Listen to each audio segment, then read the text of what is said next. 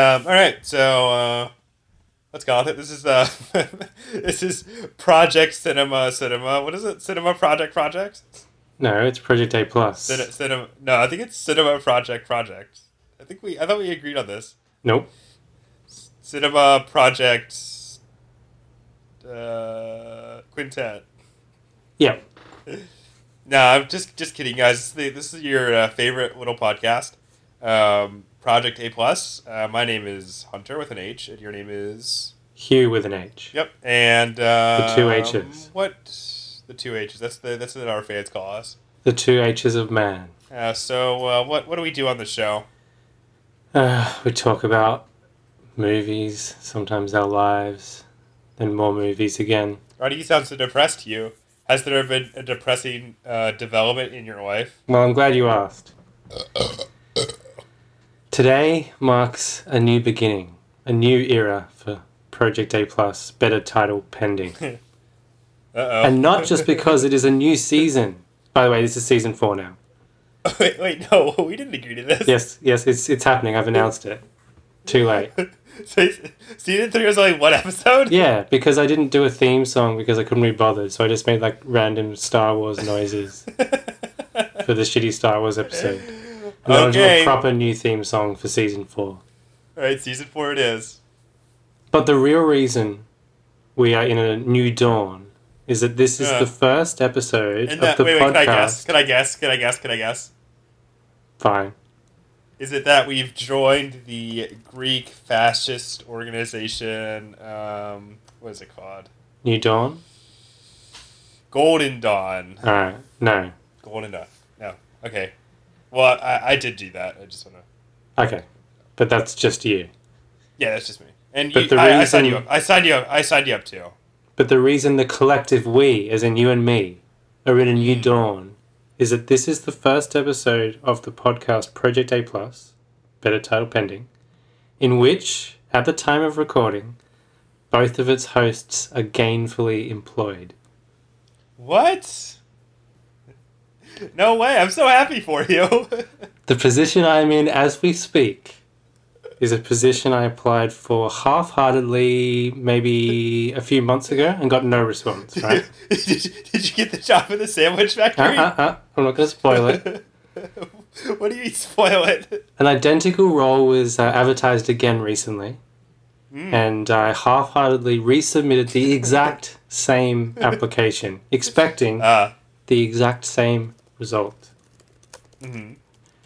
Now, yesterday, which was Monday, and the timeline is important, so follow along. I'm following. I received a text message at 7 in the morning, which I noticed when I woke up at 8 in the morning. Now, the text message advised me that my resume was suitable and to call this number to arrange an interview. Now, this was a surprise, right? Mm-hmm. I did have some doubts about whether I was willing or even able to do this kind of work, so I flirted with the idea of ignoring it and resuming my kingly box wine and potato chip fueled lifestyle that has been so beneficial to this podcast. But my better angels prevailed, and I decided to call back. Wow. Guess what happened? Wow. What happened? There was no response. I went straight to the message bank. And, you know, when it goes to message bank, I'm never prepared to leave a voicemail. So I didn't. I just hung up, right? Sure. Once again, I was tempted to give up. I called the number as they said. They didn't answer. What more could I possibly do? But something moved me, Hunter. Something moved me to try again about 15 minutes later. Did my spirit move you to try again? Maybe. Maybe it was you. Maybe it was you moving through me.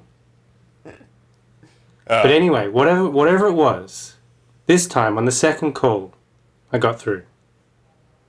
I had a brief conversation with the owner of the phone number, and an interview was arranged for that very day. This is still Monday. Wow. This is a quick turnaround. At 1 p.m. in the inner city suburb of Collingwood. And so I braved the heat and the smoke haze from distant but not that distant bushfires and I attended the interview. Mm-hmm.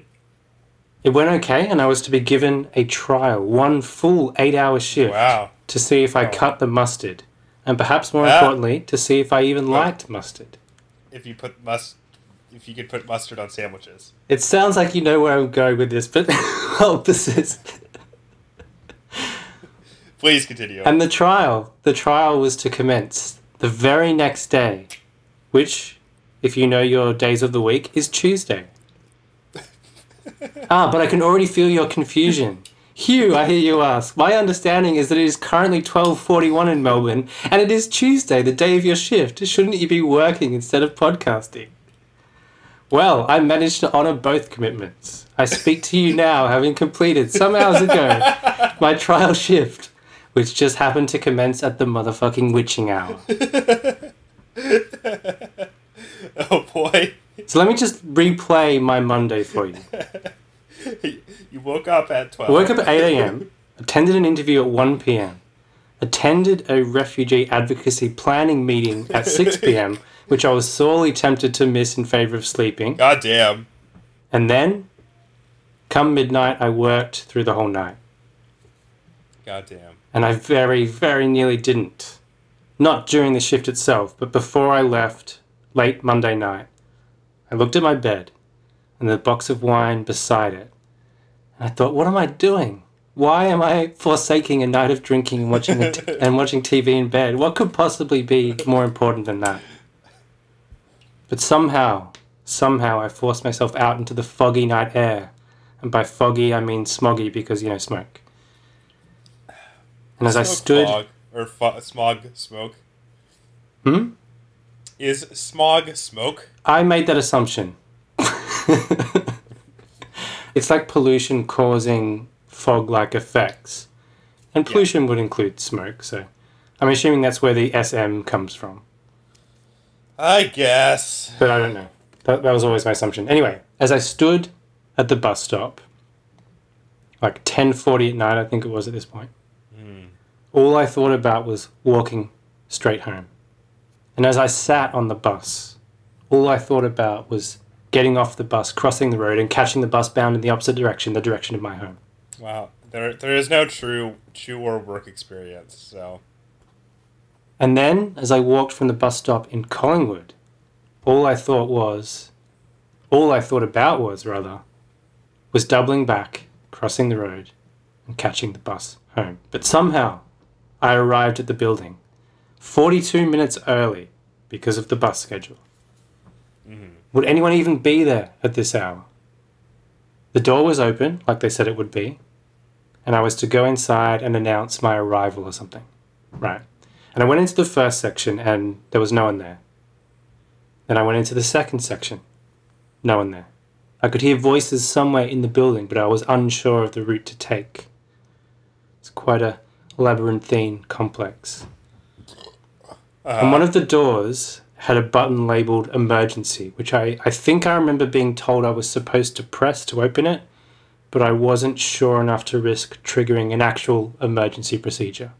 So I chickened out. So picture me wandering impotently in these empty spaces. I can. Sometimes leaving, sometimes returning to trace the same path. Then finally I left for one last time and sat outside the main door. Maybe someone would exit or someone would enter, and I could ask them what to do. A couple of minutes passed. Fuck this, I thought. I don't know what I'm supposed to do. I don't even want to be here. Mm-hmm. I hope the trains are still running. I'm leaving. My mind was made up. Better angels be damned. I'm out of here. I'm seriously, this is too much hassle already. I hate this. So I pulled out my phone to check if there were any trains running. And then suddenly a door burst open. And a genial Kiwi voice exclaimed, "Fuck, you scared the shit out of me. You must be Hugh." It was a good impression. I take your word for it. 4.5 hours later, on the only break during the entire shift, I sat on a stump in front of a car park and stared bleakly at smoky Collingwood while I contemplated my future. The break was half an hour. What? That's right. That's not very long. 8 or more hours, depending on demand, and a half-hour break. Wow. And all I thought on that break was, there's no fucking way I'm accepting this job, even if they offer it. But a few hours later, at the end of my shift, accept it. I did. So, what is this mysterious job? Can you guess? Was it working at the movie theater? No. What other jobs did you apply to? You did that writing one that you didn't seem half-hearted. You seemed half-hearted about. Yeah, this is one of the night shift writing jobs. Was it the scam one that you almost agreed to do? Yep, that's the one. Uh, No. You want to know what the job is? You were working at the sandwich factory. Making sandwiches for the man. Making sandwiches for the man while the man sleeps. How does it feel to be part of the working class again? Making the sandwiches and the wraps and the salads that the man eats on the way to work or during catered business lunches. And by making, I mean fumbling with my set ingredient before a conveyor belt with zero prior training. Or cutting things in half. Or placing fully assembled sandwiches on a different conveyor belt to be wrapped. Or slotting wraps into a tightly packed cardboard casing.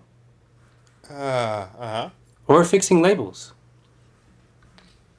Every single sandwich, a horror show of composition. Cross-contamination, an absolute certainty.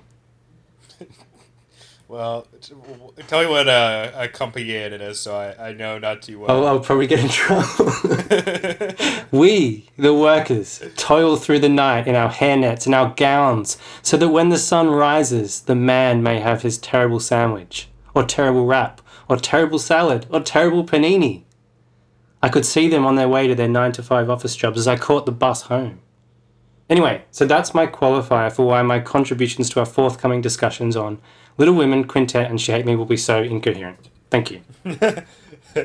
I don't believe they're going to be more incoherent than normal, I gotta say. But I mean, that's possibly true. Anyway, another exciting development. There's so many exciting developments. Start of a new season. We're both employed. We just got an offer of sponsorship.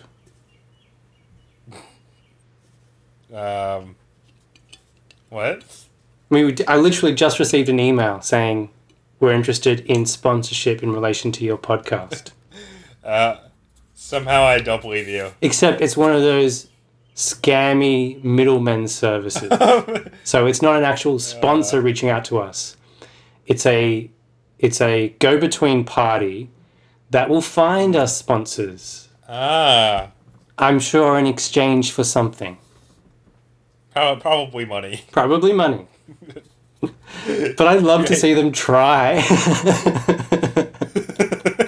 It's almost worth it now. I've got the money for it. Okay, great. So, what films are we talking about on this podcast? What thread have we left off for? I don't know. How many weeks has it been since we've done one of this series that we're coming back to? At least 4. And what is the name of this series again? The worst of the best or something? I don't know. So, how about Turkeys from Eagles? That'll do. And that'll do, Pig. What Eagles are we talking about today? We're talking about the Eagles, Robert Altman and Spike Lee. One of whom this is only the second of his movies I've seen.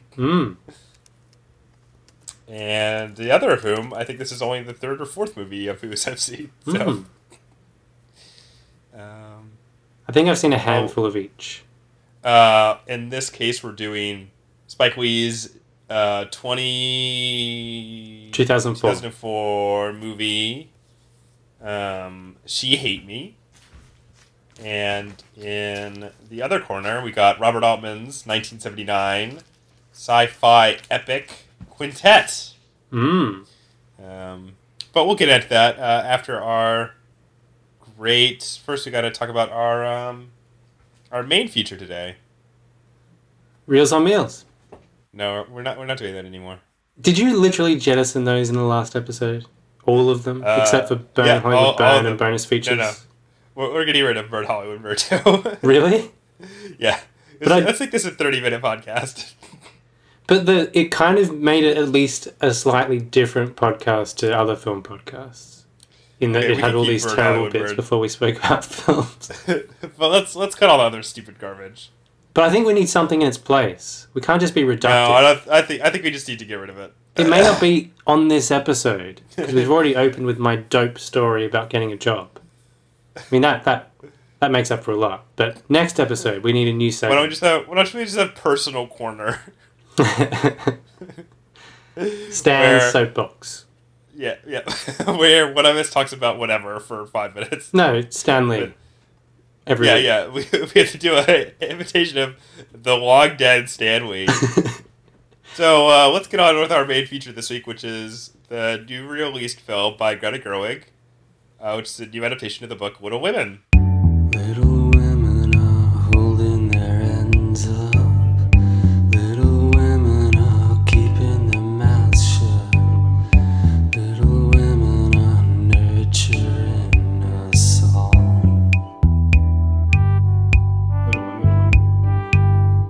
Little women out looking for something. Little women are more than one thing. Little women are sometimes very tall. Now, Hugh, both of us, maybe just me, spoke about a certain non-desire to see this movie on our Best of 2019 episode. Is that correct? Yes, you certainly did. I said I was maybe a little reticent about seeing the film, although I was kind of interested. And the opportunity came up to see it, so I saw it. And then you chose to do it on the podcast anyway, because I'm assuming you also had an opportunity to see it. No, I thought that my girlfriend wanted to go see it, but then she went to Florida, and then I was stuck having to watch it anyway. So Little Women is about the March family who live in Massachusetts. And after which you're named. Yep. And whom are... It's the middle of the Civil War. Their father has marched off. He's volunteered for the Union Army. And leaving their mother... Yeah. Leaving their mother to watch over them. They are 4 girls. There is Beth. Each one is talented in a specific way. There is Beth, who is good at music and quiet. She's talented at dying. That's not a spoiler alert.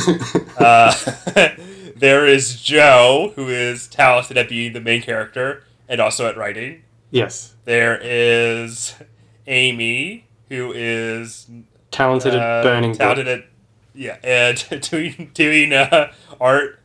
And there is Meg, who's talented at being attractive. And all these little women, they fight, they go through life, and there's some other characters like Timothy Chalamet, who plays a character named Laurie, or Teddy Lawrence, Theodore Lawrence, who is next door neighbor and potential paramour for Joe. There is his grandfather, who was destroyed after the death of his daughter and the betrayal of his son. There is the tutor to Laurie, whose name I forget, John, who eventually becomes a love interest to Billie Jean, love interest to Meg, and yes. But as I lay this film out, Beth gets scarlet fever or something like that. And dies. But as I'm laying this film out, it is betraying the structure that Greta Gerwig has imposed upon the novel, which is to say it starts in the present day, so-called, where Joe has left Massachusetts and is living in New York City, trying to hack it in the big city as a writer. And she receives word, she has a brief flirtation with Louis Garrel, playing himself. And then she receives word that her sister Beth has come ill again, and she returns to Massachusetts, and some stuff happens. But that's basically the movie. Mm-hmm. Do I need to detail anything else, or is that a sufficient plot summary? Nope. Okay.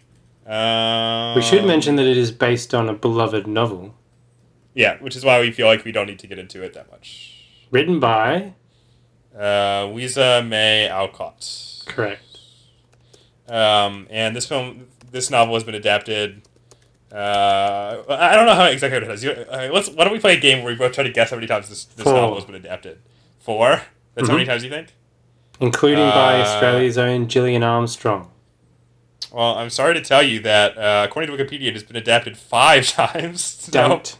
Including this one? Including this one. But I wasn't including this one. I was speaking of the previous. Well, if we count the 4 animated, or the 4 American television shows, and also there's 2 Japanese anime shows, which I want to watch this really badly. This sounds completely wow. I wonder what this is like. God, this sounds crazy. Anyway, so it's been adapted a billion times, and perhaps that's one of the reasons I was so reticent to watch it. But none of that matters, because, Hugh, what did you think of the movie Little Women? Can we just establish, have either of us either seen or read a version of Little Women prior to this one? Nope. Me either. So what did you think? What did I think? What did you think? I actually enjoyed this. No. Well, that's disappointing. I had a couple of issues, which we'll get to. I think one of the challenges of restaging or refilming a classic work of literature, right, is that you have to confront one way or another the parts that may not have aged well. The blind spots, very often the racism or sexism that might be present in an antiquated work. Whatever it is, you're dealing with a work from a society with different and usually less advanced values than that of our own, right? And you kind of have to confront it. I will push against you studying history up as a progressive arc, Hugh. Anyway, that being said. You have to accept the fact that the values that are present in the original work are different than perhaps the values that are present in the society. Yeah, I did say usually less advanced. So there was some wiggle room there. Anyway, you do have to confront these things in a different way than you do when you're just like reading the original work, right? Or responding to the text. Because that's kind of contextualizing where it's come from. But like restaging it is a different beast, I think. You're making a decision to present a new version or adaptation of this work, and you're kind of required to make different decisions about it. To choose between fidelity to the text and fidelity to contemporary values, and you have to justify your choice either way, right? To SJW nonsense. Now, as you've already spelt out in your introduction, Gerwig has made some bold choices here.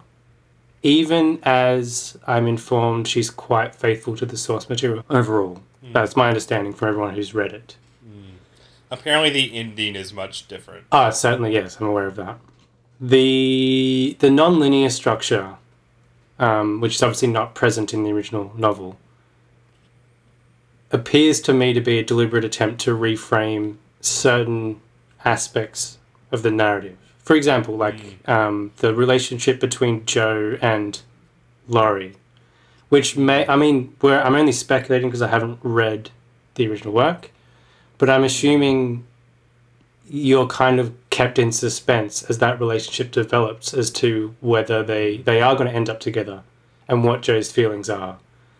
But the way that Gerwig has structured that is to show you exactly what happens at the end of that arc, the fact that Jo rejects Timothée Chalamet.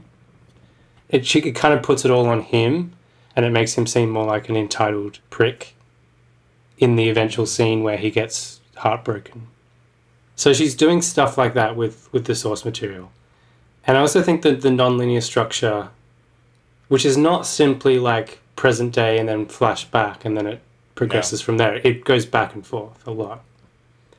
And in a way that is kind of not always signposted. As someone who is approaching this for the first time, it worked for me. And I think it has the effect of emphasizing the bond between the sisters, the value and emotion of the memory of each other in this almost time-defying way. It's like it constantly exists because we always return to it. We get glimpses of the bleak futures that some of the heroines will endure, at least temporarily or eternally in the case of Beth, to the honeyed light of their formative years as sisters growing up in the march home. And that kind of feels like the centerpiece of the film is that bond between the sisters, which is an obvious observation, but I think the way Gerwig has structured the story really heightens that.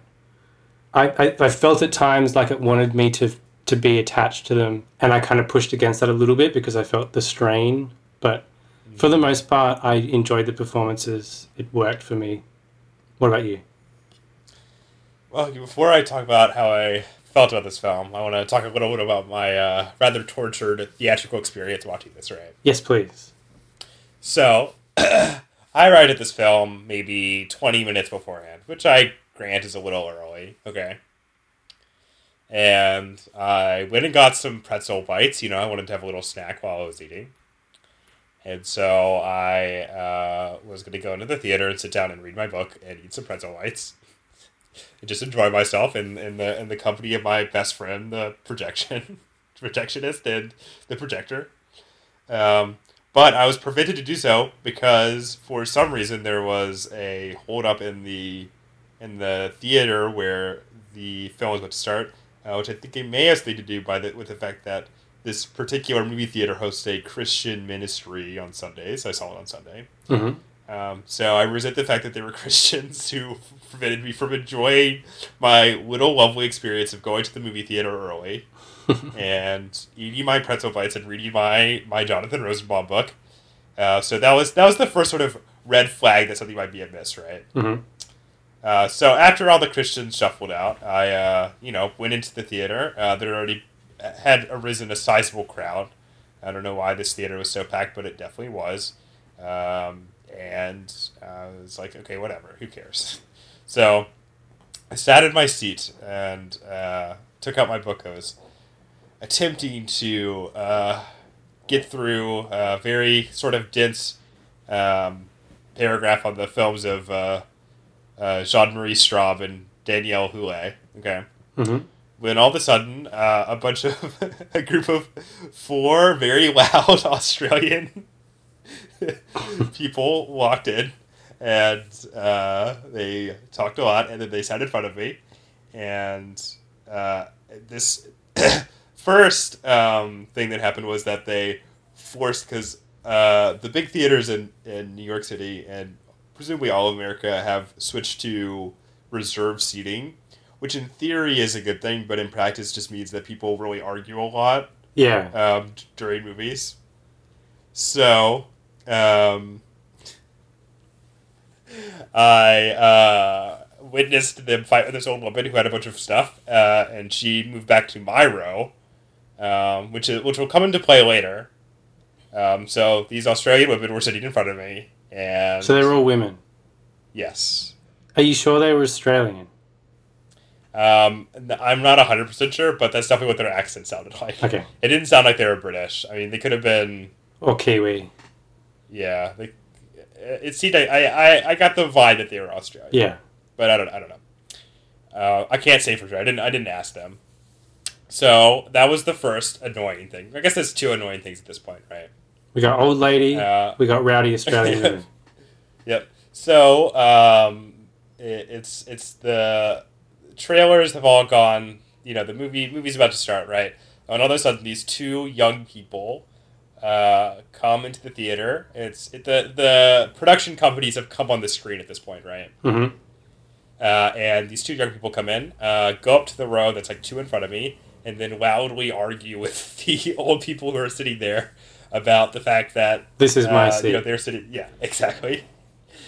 Which it turns out they are in the wrong theater, but it still turns out they argue with them for about 5 minutes, which is great. Very enjoyable. I think because just this is pure theorizing here. I believe that because the Christian ministry that had performed in here kept the lights on during the entire time, that the lights didn't go down when the movie started, and someone had to go out of the theater to get them down after a certain point. So that was great. Maybe 20 minutes into the movie, I realized I had to go to the bathroom, but because this old woman was sitting on the end of the road, she had all this stuff, and I did not want to like walk over her things or like get into a fight with her because I had to go to the bathroom. And you couldn't exit the aisle the other way? Because I was pretty close to the other end. I didn't want to climb over a bunch of people too. Because it was like packed. Like there was almost no empty spaces. So I had to go to the bathroom. I spent the entire time needing to pee. And then so not only did the four Australian women who were sitting in front of me talk during the entire film, despite multiple shushings, there was another group of people behind me who also spent the entire movie talking. So you had it in stereo? Or actually 360-degree surround? Probably, so I was, on my last drawing, probably, there is one part that the final offense really made me laugh, though, which was during the scene where Beth dies, right? Mm-hmm. Someone had apparently fallen asleep, okay? Mm-hmm. During the scene where you learn that she died. And so the emotional music is playing or whatever. And this guy just starts snoring in the middle of it.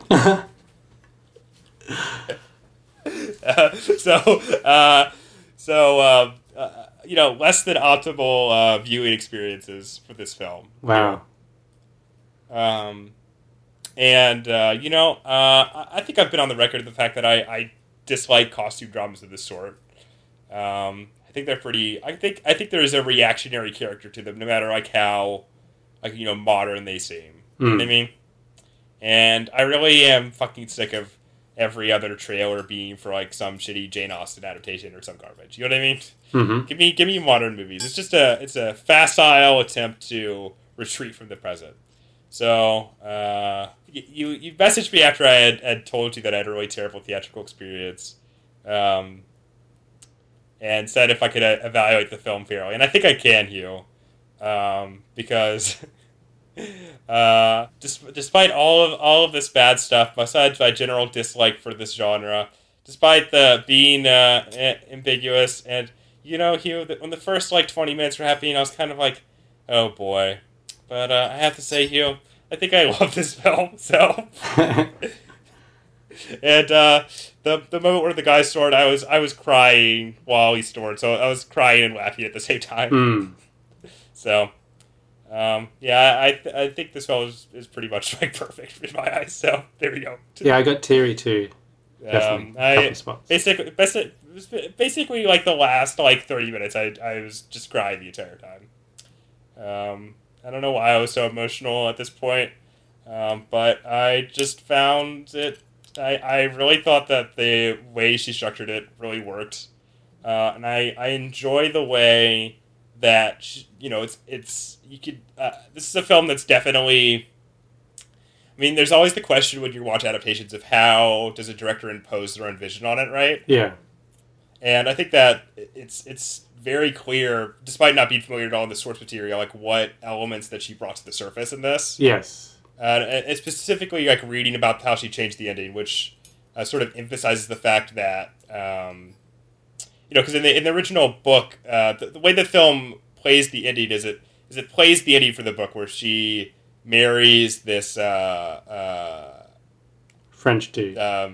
She marries Louis Garrel, who is this sort of negging French professor who she meets with briefly. And in the book, that's the ending, that she runs off with the carriage and then gets it. But what Gerwig is doing, and from what I understand, is kind of true to the author's biography as well. So there's an interesting mixture of adding, the own biography, and then also adding what Gerwig personally thinks is valuable about the text into it. And I found sort of that imposition to be deeply moving as well, in a way. Yeah. and I just thought this film was really terrific. I can't really think of anything I really disliked about it. So, if I had seen it before I made my top 10 list, it probably would have gone pretty high close to the top. So it would have made my top 10 too, definitely. Given that like 70% of it was like 3.5-star films. I found the ending maybe a little bit too cute, even if I liked the idea of it. I thought it was well executed, so I don't know what to say. I kind of liked what she was trying to do, but I didn't feel that there was any sort of satisfying emotional conclusion to the story, which was a very emotional story kind of leading up to that point. I think it's kind of the point in a way. But, like, I mean, I don't mean emotional in the sense, like, I just wanted to focus on the love story between her and the French dude. You were connected to the ending the same way. Yeah. Well, I definitely was. But that might be something that would change for me on rewatching the film, I think. Knowing that ending is coming, it makes the thread of her, like, wanting to be independent and writing, like, more clear. Yeah, I mean, obviously, Gerwig is shifting, is like de-emphasizing the romantic stakes of her life in favor of her finding her voice as a writer above all else. I think the way that this film is about art and writing too is really interesting as well. Yeah, I think that this film really captures her own relationship with the text in a way, and I think it sort of provides this way in which someone can approach older literature as well. And I thought that was pretty moving too, to be honest. So yeah, good movie. But Hugh, do I think that Todd Phillips deserved an Academy Award nomination over her? Of course. Yes, of course. This is a good movie, but it's not Joker. It's not Joker. Yeah, come on. Let's not get our shit twisted. This is a good women's picture. Yeah. What is better than fucking Joker? Anyway, what were we talking about? Even if I think that this came at the expense of maybe the emotional resonance at the end of the story, I did kind of like that like copyright sequence played like a sketch. Yeah. At the end of the film, but I thought it was quite funny. Yeah, and that's something else that's good about this film. It's consistently pretty funny and entertaining, but not at I think it balances the humor with the I don't know. It makes it like feel like natural in a way. Yeah, it's so expertly directed. I know. I totally agree. It's beautiful to look at. The cinematography is great, but it's so well controlled tonally and just on a structural level, how effective the way she plays with time is. It's so precisely pressed. Yeah. Like I think this is in a sequence I think it's been commented on a lot, but the bit where it like replays the same like shot structure basically when she goes on the stairs to see Beth, just expertly done. And even just scenes that like I could imagine being in other lesser period films, like the scene in which she's dancing outside the ballroom with Laurie, Joe, that is. Yeah. That is so beautifully realised that I found that quite moving. So did I. Even if I could imagine the same type of scene, being in like a really mediocre costume drama. I could see that. And I think this film is really... It really nails sort of this... It really places them specifically in the society that she's depicting too, Like, it's not a film that is unconscious to, like... Which a lot of costume dramas are, I think. To, like, class and race, I did have a bit of an issue with the way that it dealt with, the unspoken issue of the African American experience during the Civil War. Sure. Yeah, it did kind of feel like a half measure in a way where it's like... It's like, we better address this and in a way that maybe the novel didn't, I'm assuming. Well, I don't know. I was reading about Louisa May Alcott, and it said that she was an abolitionist, so... But yeah, it just depends on how that's portrayed in the novel. Because this did make me want to read the book, which is honestly me too. Thing. But the way that they deal with the African American experience and the issue of slavery and even just the equivalent in the North outside of slavery, the mother played by Laura Dern, is she's a classic SJW. That's true. No, she's like a bleeding heart, right? And she's helping the poor. She gives away her family's meals to help those less fortunate. I mean, there's like the conceit that they live in the middle of two different classes, the upper class and the lower class, and that kind of lower middle class. Yeah. What's interesting is that they're also sort of like deprived beyond that too. You know, in a way. But it's funny when they talk about like, you know, being at all economically marginalized when you look at the house and how beautiful everything is. But anyway, this is the way people lived back then, Hugh. Don't you know anything? It's like imagine, like you couldn't imagine living in a place like that, like now. No. Yeah, the houses are really beautiful in this film. Yeah. I also like that, like, you know, they're not wealthy, but they're like next door. The two other houses in their neighborhood are like a huge mansion, and there's just like horrible little shack. But anyway, it was like Parasite. This is better than Parasite. But anyway, Laura Dern is like volunteering somewhere, and she's giving supplies to those who need it. And there's an African American woman there, and there's like a comment where she says, "I'm so ashamed, you know, of how we've treated you." And then the rejoinder from the woman is, "Well, you should still be ashamed because it's still happening," or something like that, whatever it was. And then she does like a knowing, like, I know, in like a Laura Dern kind of way.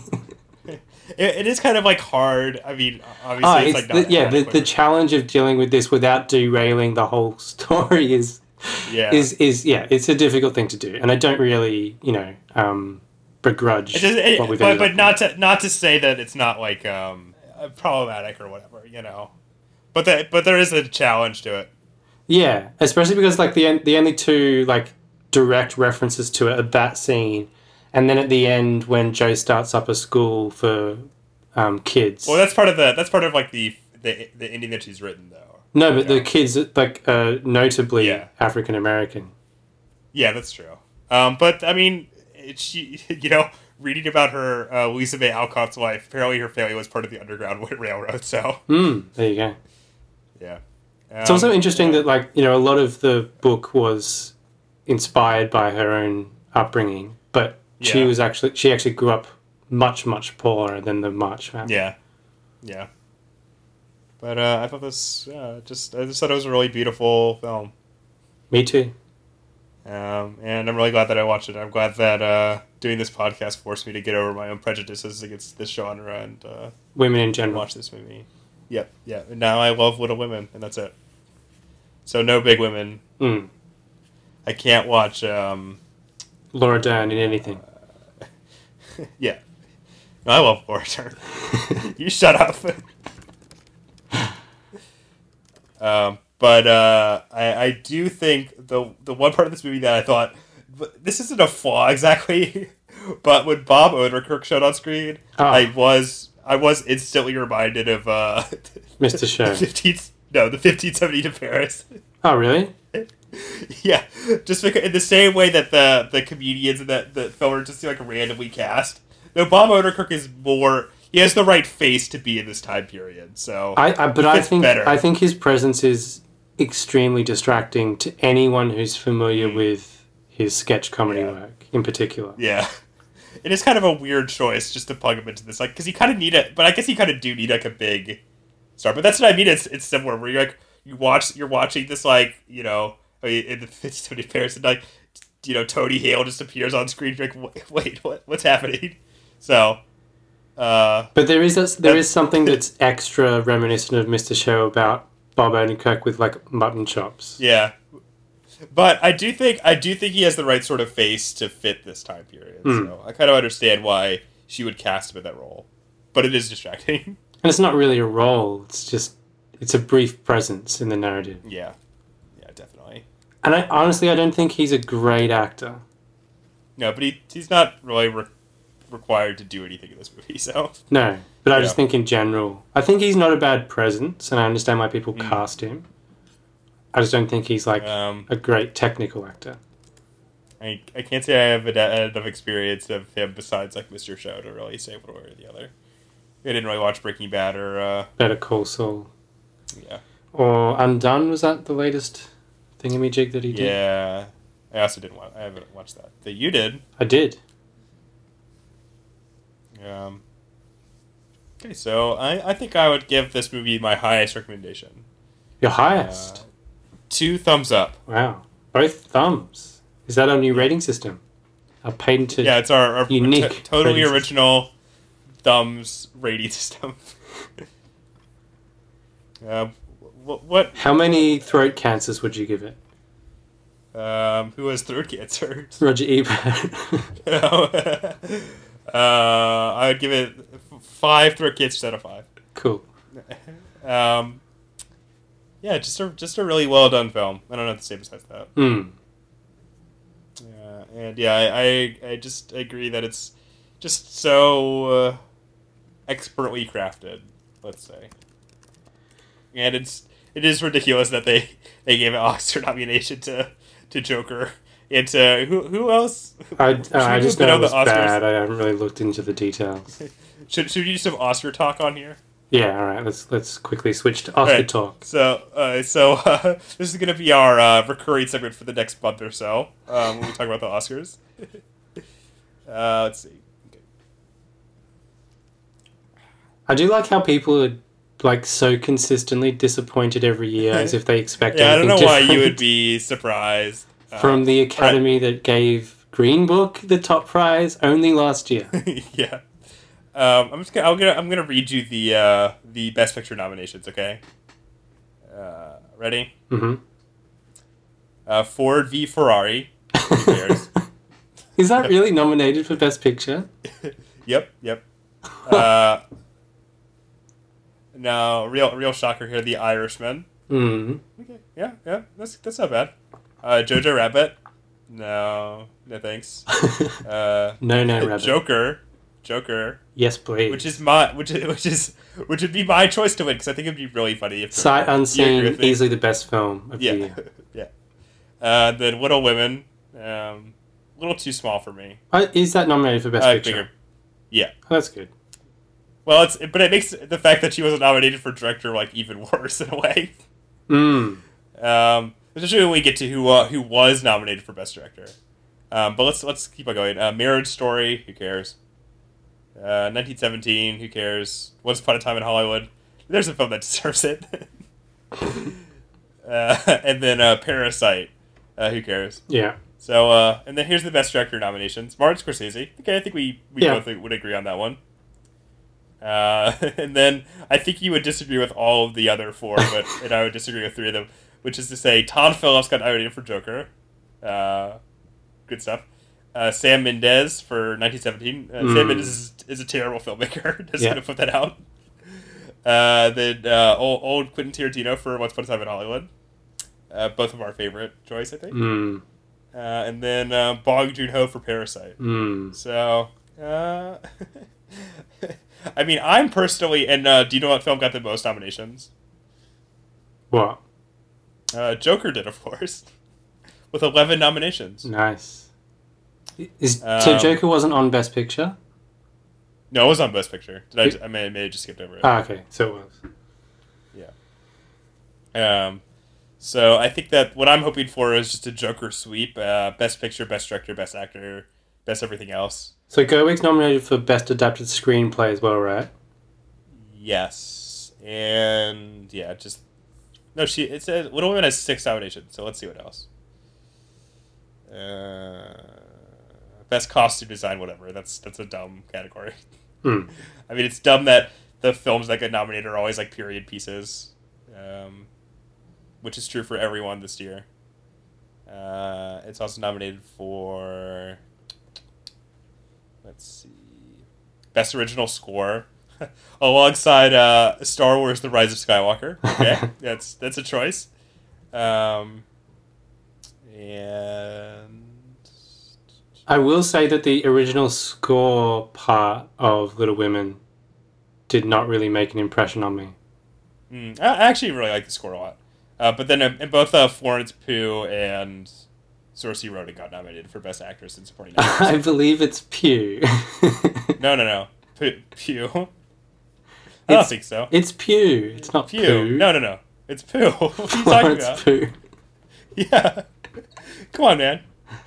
But you should be happy that Margot Robbie got nominated for Best Supporting Actress. Your countrywoman. In Sabotage. In Sabotage? What's that film called? Bombshell. Bombshell. How did they get that wrong? I don't know. I feel like supporting actor. I mean, it's crazy that God, this year is so bad. Like, wow, holy shit. Like Jonathan Pryce for The Two Popes. Who cares? Fuck The Two Popes. Of course, we're gonna do a Oscar special, right? Of course. Where we talk about all the films that were nominated for the Oscars and also the Oscars themselves. What if you had to make it? Let's make some Oscar predictions right now. What do you think is actually going to win Best Picture? 1917.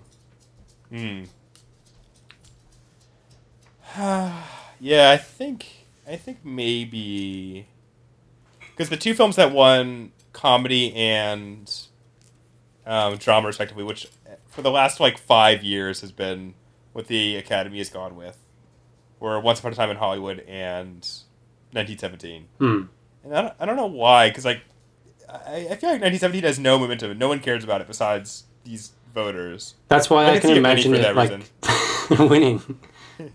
But that's why I kind of don't want it to win because it's like a boring choice, you know. Yeah. Like Green Book is like a travesty, but at least it's like funny that it won, right? Yeah. Like they nominated Green Book and Black Klansman in the same year. Like that's hilarious. So the equivalent choice this time would be to give it to Joker, right? That would be the funny choice. I think there were several of them that I think would be funny, actually. Well, just two, maybe. Ford versus Ferrari would be funny. That would be funny. But there's no way that happens, so. Because, like, typically, I mean, maybe this is some other. I think maybe Argo was the last one that did this, but if you don't get nominated for Best Director, typically the film doesn't win for Best Picture. Right. So, if it's really 5 nominees, right? I think Joker would be really funny. But also, I think Jojo Rabbit would also be pretty funny. But I don't know. But I wouldn't be surprised if Bong Joon-ho won Best Director. So, Robbie Joker of its eternal glory. The funniest split for me would be like if they gave like Scorsese Best Director, then gave it to Joker. Because obviously Joker is just like a shitty pastiche of his work, you know? Yeah. So that would be hilarious. Even the other way around would be funny, like giving The Irishman Best Picture, but Best Director was Todd Phillips. That would probably be funnier, honestly. But I feel like that's less likely to happen. Because I can see them do want to hear Todd Phillips accept an award. Me too. I bet. I mean, Joker's gonna win something. I mean, the 100% that Joaquin Phoenix wins Best Actor. Yeah. Who are the Best Actress nominees? I got Cynthia Erivo for Harriet. Didn't see it. I've actually only seen Little Women of this category, so. But Scarlett Johansson for Marriage Story. Saoirse Ronan for Little Women. Charlize Theron for Bombshell. And then Renee Zellweger, who's the front runner, is Judy Garland and Judy, which looked terrible. So. Returning to Little Women, what did you think of the core performances? I thought they were all great. I never really understood why people. I mean, I've always sort of liked Saoirse Ronan, especially after Lady Bird. Wait, let's get it right. Saoirse, whatever. Who cares? Saoirse Ronan. She has to say it in every interview. So. I mean, we're not interviewing her. Not yet. Anyway, I thought she was great. But I feel like a lot of people on film Twitter, whatever that is, really love Florence Pugh. Florence Pugh. Yeah, Florence Pugh. You got it. I got it. Yes, basically every review that I've come across has singled her out. But I thought she was great, so I don't know. Yeah, she was good. And I kind of understand why people love her so much. And it's a difficult role to play as well. Yeah. She's definitely the one of the main women who risks coming off the worst, I think. Like a Nazi. Yeah. What? Well, she burns books. Okay. And she's But blonde. I think Florence Pugh does a great job of like balancing. Yeah. I don't know, making her relatable and I don't know. I mean, it's obviously mixing with the way that Gerwig has like chosen to structure the film. Yeah, because I think she's already had some mature sequences before we flash back to her most adolescent act. Yeah. So it kind of reframes that again.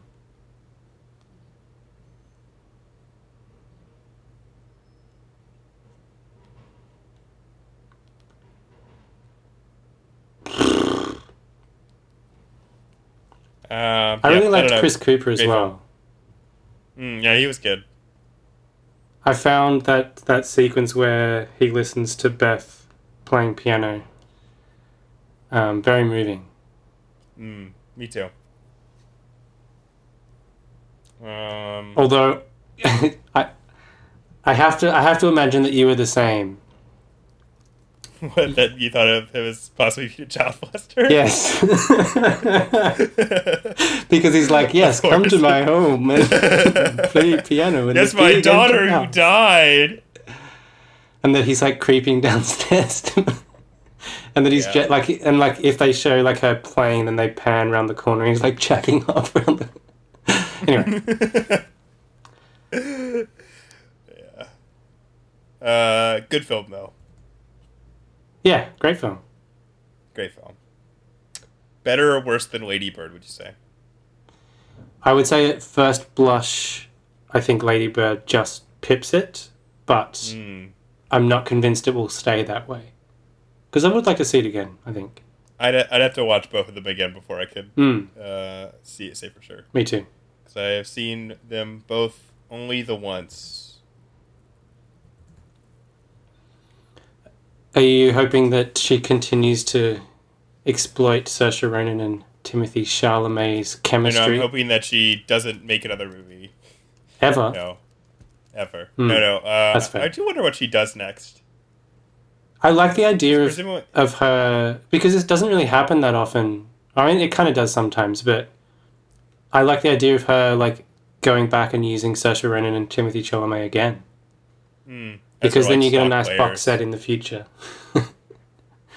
Gersha, Ronan, Chalamet. Gersha? Gersha. That's what you said. I know. Well, Saoirse Ronan's like a cipher, so you know. You were a proxy. Chalamet. Pooh. Yeah. I do wonder what she does after this, because this film's been pretty successful at the box office, so presumably she'll just be able to do whatever she wants. Yeah.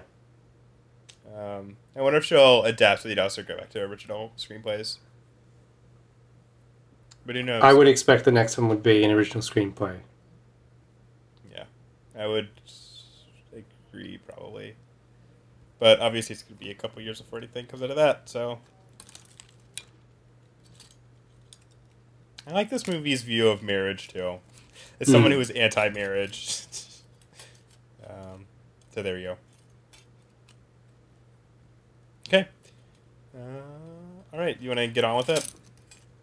Yeah. Project time, it's project time. Project time, it's project time. Project time, it's project time. Project time, it's project time. Turkey, tomato, ba ba ba da ba. We've got two films now. We're going to talk about She Hate Me. I don't have the list in front of me, so I don't know which one we should talk about first. So we should do it in descending order. Yeah, I'm quickly. And I believe that She Hate Me is lower ranked than. Well, I'm gonna check right now. Quintet? She Hate Me hates its 19% on Rotten Tomatoes. And Quintet is 20, right? I'm checking it right now. It was 20 at the time of you compiling the original list. If you just had the screenshot in front of you, then yeah, 20%. So I guess we'll start with Quintet. For Quintet, you'll need to find 5 buddies. Grab a pentagonal board, divide it into 5 sectors, divide each sector into 5 rooms and 1 limbo. 6 man rolls the highest number, determines the killing order, and faces the survivor in the end game. In the end game. Right, you. So Quintet. This is a movie, as I put on my genius Letterboxd review. You've already reviewed it on Letterboxd? No, I didn't rate it. I just wrote a review, which is about the end of the world. And this film is very predictive this way. It's about a bunch of incels who are obsessed with playing a video game at the end of the world. And let's see. So Paul Newman is this Paul Newman type. I just watched this movie, so it's fresh on the dome. Who is with a wife and has a child in her stomach. And they're wandering through the frozen wilderness of some unnamed place, actually Montreal. And after being up north, so-called, for a couple of years, they decided to return to the city where he was possibly born, which was shot in the Montreal Expo 67 Dome that I've been to, and was, after this movie was played, converted into a sort of like ecological board game museum. Tournament? Nope. So I've been to the sets of this film. So he goes to this city which has been ruined, and for some reason everyone has become obsessed with this board game called Quintet. It's the only thing left. Yep. Just like video games are the only thing left in our world. So there's not a lot of plot to this movie, despite the fact that it's 2 hours long. And so he meets up with his brother, and then his brother gets killed, and so does his wife and his unborn child. Yep. So he sort of starts investigating why that happened, and he gets drawn into this other weird Quintet game that's maybe happening for real. Why are people getting murdered? Wait, you mean it's not just confined to the board? No, it's just like it's a Jumanji happening right now. So that's pretty much it. What did you think of the movie Quintet? First of all, I watched this on YouTube. So did I. So there's a very nice transfer that someone has kindly uploaded. But you'll notice something immediately that will make you question the upload. You're like, did they put copyright protection stuff on the image to avoid it being detected by like whoever holds the rights to this movie? Which sometimes they do, by like distorting the edge of the frame or... Yes, I did notice that. So I had to double check that wasn't part of the film. Yeah, I knew that was part of the film because I had read reviews of this film years ago and knew that was a feature. So just to explicate exactly what you're saying is that I would say about 75 to 80% of the shots in this film. No, I think it's 100%. It's not 100%. I just watched it. There's definitely shots that did not have this. I was paying attention to it the whole movie, and there are some shots where it's much more pronounced than others, but I'm pretty sure it's there to some extent on the whole movie. Well, we could say a vast extent, majority of the shots. Effectively, the whole film. Yeah, is rendered this way. Someone smeared Vaseline around the edge of the lens. It's like the soap opera effect. I can't say I know why Altman decided to do this. It was meant to emphasize the cold air. So it was essentially trying to approximate the experience of looking through a window on a frosty night and that frosting around the periphery of the pane or something. That's what I was getting from it. Well, I must say it was not successful in its evocation. But anyway. I think sometimes it was. When it didn't look like there's just Vaseline spread around the periphery of the lens. Which is most of it. Like sometimes if it was just a still shot and it was in the right spots, it kind of worked, I think. Anyway, you asked me what I think of this film. Yeah. Look, is this film tedious? I'm not gonna answer that question. I mean, yes, it is. Like, I'm not gonna reveal my opinion. Yeah, all right. It is tedious. I'm willing to say that, but I think that's its strength in a way. This is a post-apocalyptic film about people playing board games. Like that's his projection to the future, that mankind will wind up with nothing else to do with their lives but play this board game. And it goes into why that is eventually. Like when there's nothing going on in the world and we're all just, marking time in this desperate situation. The sense of danger in this game, which has real world consequences because you actually get killed if you get killed in the game, gives you something to live for. It gives you that adrenaline, it gives you that rush, it gives you perspective on your life, and there's nothing else in this world to live for, so you may as well play this stupid game. Anyway, whatever. So yes? we have Paul Newman, sort of this emotionally stunted Pat Boone, wandering through this bizarre set. Most of it's the interior set, so it opens in that exterior snow field or whatever, but the rest of the time we're in like this really bizarre ice-capped set, which has some design I enjoyed, actually, particularly like the information room with the panes of glass. I don't know what was going on there, but it was enjoyable. And I really dug this film. I don't think it's particularly good. I think a lot of the philosophical questions that it attempts to raise with this dumb board game are dumb. But again, like, those things are kind of part of the enjoyment of this that I get from it. And it's not just all laughing at how bad this film is. I don't think it's a bad film. I think it has some things going for it. It has a certain mood. There's pleasure to be had in the weird design. And there's pleasure to be had in just wondering what the hell Robert Altman was thinking, coming up with this over the course of 8 years or whatever it was. And one thing I really enjoyed, so you've just discovered that in the original press release that accompanied this film, they actually specified the rules of this board game, so it is to some degree playable. But in the film itself, it just seems like nonsense. In the film itself, it just seems like nonsense, yeah. And I like that kind of thing in this kind of film, that arbitrary nature of, like, you're not given any perspective on how this game actually works, except for some nonsense about who kills who and whatever.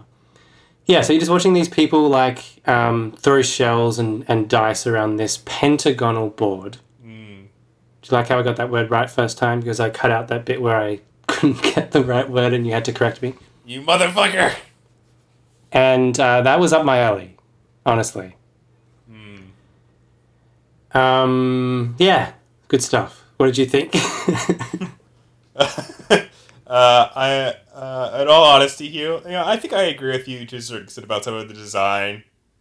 And it is just the idea of the film is so absurd that having watched it, I can appreciate it on like a weird, like, why did someone make this level, But when I was watching it, it was probably the most boring film I've seen in my entire life.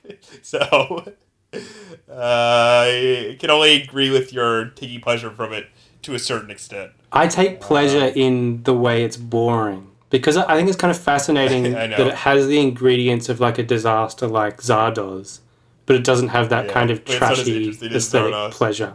No, it's just dull. So that's why I kind of like it. It has this like portentous, self-serious atmosphere. It definitely feels narcotic, but it doesn't. I don't think. I mean, at least for me, that atmosphere never like felt like real. You know. And part of it, I think, is I don't really think Paul Newman is doing anything at all in this movie. No, he was fucking sleepwalking through this film. And so is every other actor for the most part. I mean, he's a charismatic performer, and he does not break his expression at any point. I feel like that must have been either a choice or what Altman wanted from him, which is insane. But not that I think this film would be better. I mean, there is like something. I mean, I thought the music was really annoying. I quite so liked the kind music, the sort of shooter avant-garde score. Well, I thought it was annoying. So in spots, it does get annoying at points. And I thought it really killed whatever atmosphere he was going for. I thought the some of the set design is nice. I will agree with you on that. But a lot of it just reminded me of like a Christmas Village, or something like that. Like all this like fake ice, you know. And it reminded me a lot of like watching like a bad old Star Trek episode. So, but unlike Star Trek, which is only like 40 minutes to an hour. This is 2 hours. It is kind of like a plot that would fit into an episodic sci-fi television show, like even Sliders or something. There is an episode of Star Trek where they get all addicted to a game. Yeah. So, of Next Generation. So, but you can't imagine them coming to this planet going, "Why is everyone playing this board game?" And then discovering that people are actually dying. Like it's like a Doctor Who episode or something. Yeah. But boring, like I said. And there's different kinds of boredness. There's films that use boredness productively, I think. Yeah. But I do not think this is one of them. I just thought it was really dull. I am ultimately just so happy that this exists in the world. I mean, see, that's where I guess like I am kind of glad that this exists too, and I'm kind of glad that I watched it because there's no other film that's like this. No. But do I think it's an enjoyable film to watch? No, I think it's really boring. But I do kind of enjoy that. This is like Altman's his like passion project basically, which is insane because it doesn't feel. I mean, obviously this is a film that's like it feels very idiosyncratic, but I don't really see Altman's like. I mean, not that I know his personality, especially because I've only seen MASH, which I watched when I was a teenager, but. The standard line on his like tics, the things that he's interested in, are not present in this movie at all. No, I think most people's conception of Altman is kind of reductive as well, though, because he does have quite a varied filmography, and he does other things than just assemble ensemble casts and overlap the dialogue. That's true. I wonder how close it is to like Brewster McCloud, which I've never seen. And even McCabe and Miss Miller or something like that, which is set in the snow. So, so he apparently wanted, according to Wikipedia, Walter Hill to write and direct the film, even though he came up with the idea. Yeah. Which probably would have been better. And that might be why he might have thought this doesn't really fit with what I normally do. So maybe I should get someone else. I am kind of disappointed that we had to watch this and not OC in Scugs, though. I have to say. We could watch that anyway. Yeah, we could just watch that for fun. OC and Stigs. That was what I was expecting the lowest film to be when I read about it. I was like, this is going to be it. But no. I wonder how low that has. I mean, I can understand why critics wouldn't be interested in this movie, because it is, like, very boring, so... But, I kind of love it. I just genuinely do love it. That's kind of how I feel about the $1 Million Hotel, actually. That is not how I feel about that. I think that was the most tedious viewing experience of my life. Maybe our opinions of that is just swapped, Yeah, I'll take this any day of the week.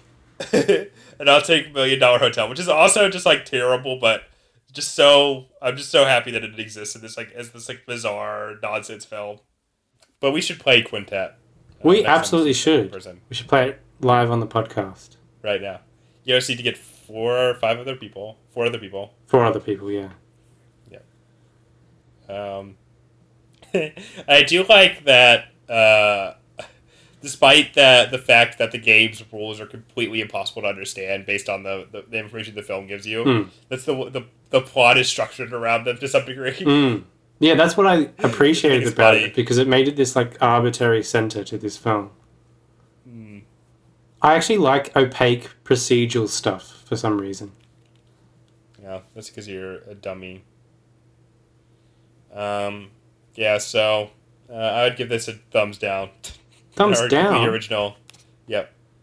Hey, buddy, you're lucky it's not 2. I give this 3 thumbs up. 1 muted thumb up? Mm-hmm. Yeah. All right, you ready to...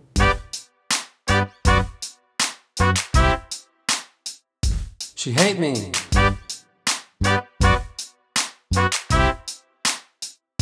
She hate me. Now, Hugh, I'll leave it to you to explain this movie.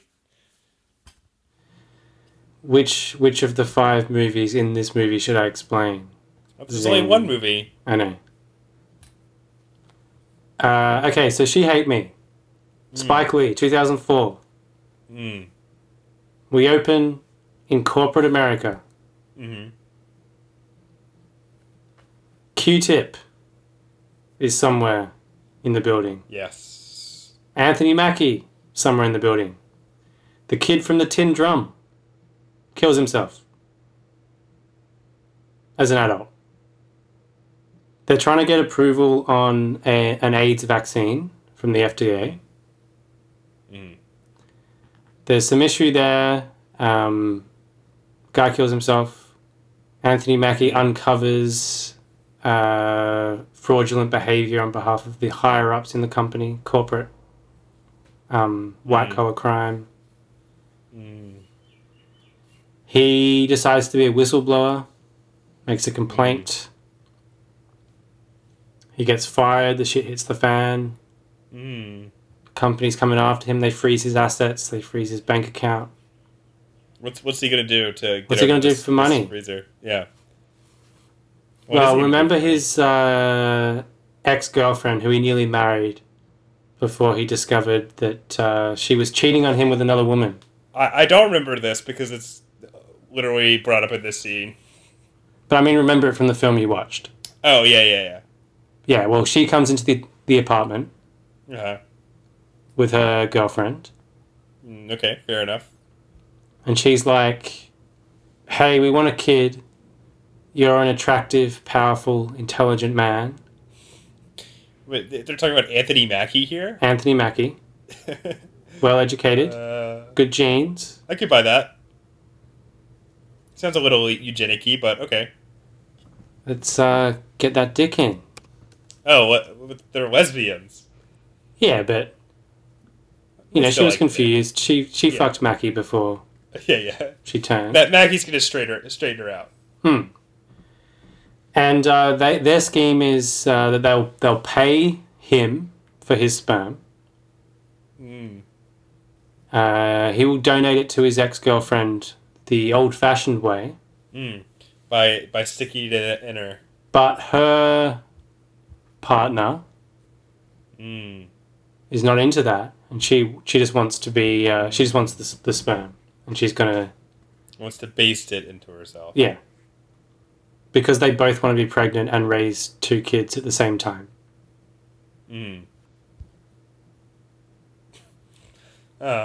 Which is a thing that happens, right? I could buy it. I don't know. Possibly. Now, as a result of their positive experience with the Mackie...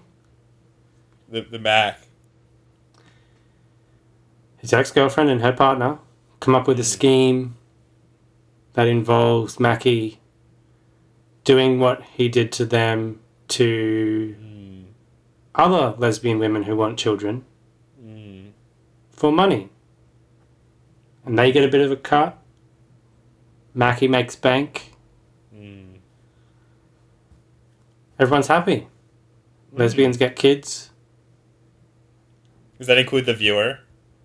Yes. Obviously. Okay, obviously. Now, how is he going to deliver his sperm to these lesbian women? Tell me that first. Okay, is it going to be by ejaculating into a cup and they'd use some sort of method of artificial insemination? Yeah, that's what you'd expect, right? Oh, okay. Yeah. That's what happens then?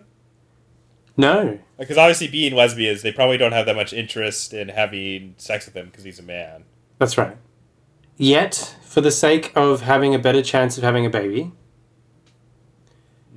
all of the lesbian women decide to go with the old-fashioned method, which is unprotected sex with Anthony Mackie. That doesn't sound particularly scientific to me. No. So they all decide to have unprotected sex with Anthony Mackie, one after another, on the same night. I mean, there are a couple of different groups, but They come in packs. Let's say 5 women at a time. So on a certain night, he will inseminate the old-fashioned way, all of them in turn, with the help of some boner pills. And some Red Bull. And some Gotta Red get Bull. that product placement in there. And maybe some natural virility. Mm. Just maybe. I mean, he is an Ubermensch after all. Anyway, so this is one of the plot lines. And then Monica Bellucci appears. She wants the same thing. He gives it to her. But then it turns out that she's the daughter of a mob boss played by John Turturro. But that doesn't make any sense. John Turturro is only 7 years older than she is. That gets him in trouble with the police. Oh, and then a real Polizia story happens? Yeah. And then he ends up in a court case defending his actions against the company. Sounds pretty exciting. And then it ends on a heartwarming note, of course. Did they need to remind you of being John Malkovich? That's definitely what I thought of. I didn't think of that, but yes, it does make sense. And I haven't seen that movie since I was a teenager. Anyway, She Hate Me, that's the film. Okay. Well, it sounds pretty exciting. Now, you know how it's like, it's a mixture of kind of 5 different plot lines? Sure. You skipped over a couple of them, but okay. Did you know that it also includes each of the city's 5 boroughs? That city being New York City. I can't say that I was cognizant of this fact, but I can buy it.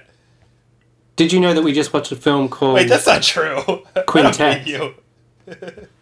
I don't think it includes all with 5 how many boroughs. sides on I this think, I board? think it only has 2. I think it only has Brooklyn and Manhattan. No, it literally says this on Wikipedia. I didn't know this. Really? Yeah. Why would anyone bother doing that? Maybe that's part of his game. Anyway, please continue. Is there any more? It says shot mostly on location. That doesn't mean it's set in the 5 boroughs. So No, it says it's shot mostly on location in New York City, including each of the city's 5 boroughs. yeah, doesn't mean that it's set in those 5 boroughs. Including each of the city's Can I help you? 5 boroughs. Okay. Now, She Hate Me. Did he hate it? Are you? Oh, is that a reference? Is that referring to me? He is in you. Let's see, Hugh. I was kind of going to this movie expecting something that was a disaster, right? That's everything I had heard about it seemed to suggest it. Especially that lesbian sex plot, which I read about years ago and thought was just so bizarre. And I gotta say, I had a mixed reaction to this film, I'd say. There are parts of it that I thought were intentionally very funny. Mm-hmm. There are parts of it that I thought were 10-yeared. There are parts of it that I thought were really homophobic. Mm-hmm. And I kind of enjoyed the corporate stuff. I think he is kind of doing interesting things with, like, you know, as Spike Lee does by connecting everything in history and attempting to, I don't know, because it's really the work you have to do in this film is trying to connect these 2 plot lines, which seem to have nothing to do with each other at all, right? And I think there is an interesting-ish reading that I also think is kind of homophobic, but whatever. You know, comparing the idea of, like, you know, the way basically Spike Lee seems to think of corporate America as kind of just sort of another, like, it's almost like a slavery-ish world where, you know, obviously the one black man in the office is going to get all the blame for, you know, anything that goes wrong, and despite trying to do the right thing, he just can't catch a break. And I think he sort of is comparing that to, I don't know what I'm saying, I'm just kind of babbling. Just like the film is kind of. It really just feels like he, like, was reading, like, 4 newspaper articles and then decided to adapt them into a movie. and it kind of reminded me of Godard in that way. But I think Anthony Mackie is not good in this movie, and I think that's a real problem. I didn't mind him, to be honest. That's interesting. I didn't. I just didn't think he just seemed ill suited for the role to me. But then again, I don't know who would be well suited. So I did laugh really, really hard when the first shot of the sperm with his face on it comes the CGI sperm, which is really funny, and I think it is intended to be a joke. But I have to say that this film is way too long. And what else? Yeah, it's 138 minutes. Yes. And it's a mixed bag, let's say. Indeed. Yeah, I don't know. It's definitely not as bad as I was expecting, but it's just good enough to make you wish it had been better. And again, it's like super homophobic, so even if there's moments where he's like, but it's so sad that, I mean, this is another laugh line for me where it's like Kerry Washington turns to the screen and is like, do you know how hard it is for gay couples to adopt? And I was like, okay, Spike, it's okay. Like, you're gonna like invalidate, I don't know, like lesbianism as an experience. So you don't need to have this like, I don't know, faux wokeness about gay people. It's okay. Oh, also, I thought the music in this movie was god terrible. So it's the same guy who does all his music, I think. At least for the last like couple of films. But it just seems it's so. Like he's done like 14 of his films. Yeah, last 14. Same difference.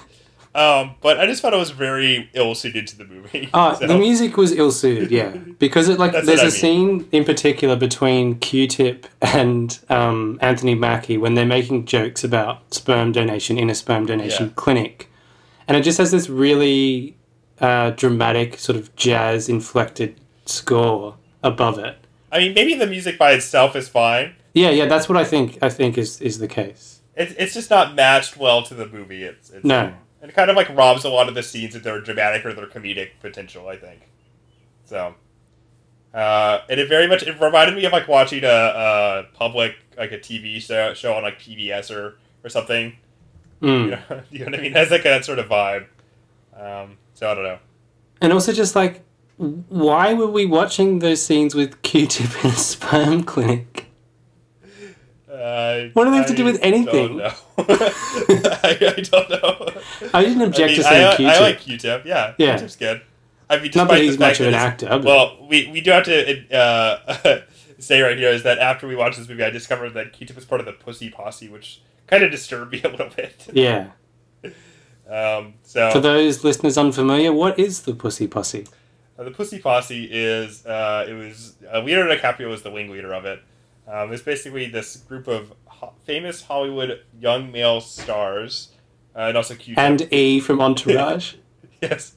And Lucas Haas. Who else? Tobey Maguire. Some other people. Who basically had sex with women, I guess. I don't know. Seems a little, sexist and bad, but, whatever. And that's what it is. So it seems like something from Entourage. Yeah, which E from Entourage is. He was in Entourage. That's why he changed his name to E from Entourage. What is his name? I genuinely can't remember. The director of Gotti. Director of Gotti, yeah. He did a couple other films, I think. Is it?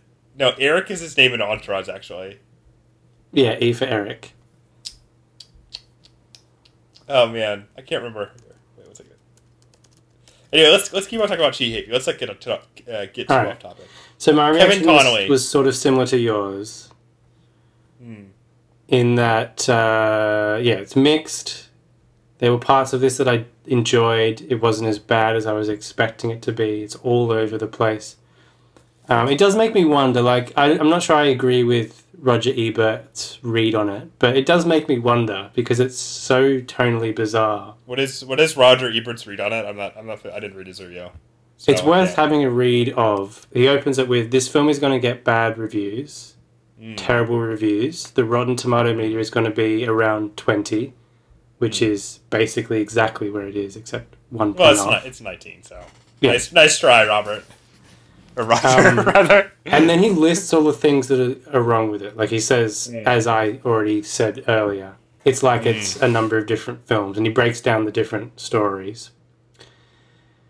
He says all the problems with it that you'd expect that everyone else has pointed out in their genuinely negative reviews. And then he said, but something about it troubled him.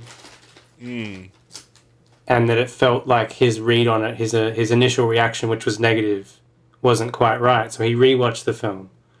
And now he believes that... I don't know, it's kind of hard to follow exactly what his logic is, but he's kind of suggesting that Spike Lee knows exactly what he was doing.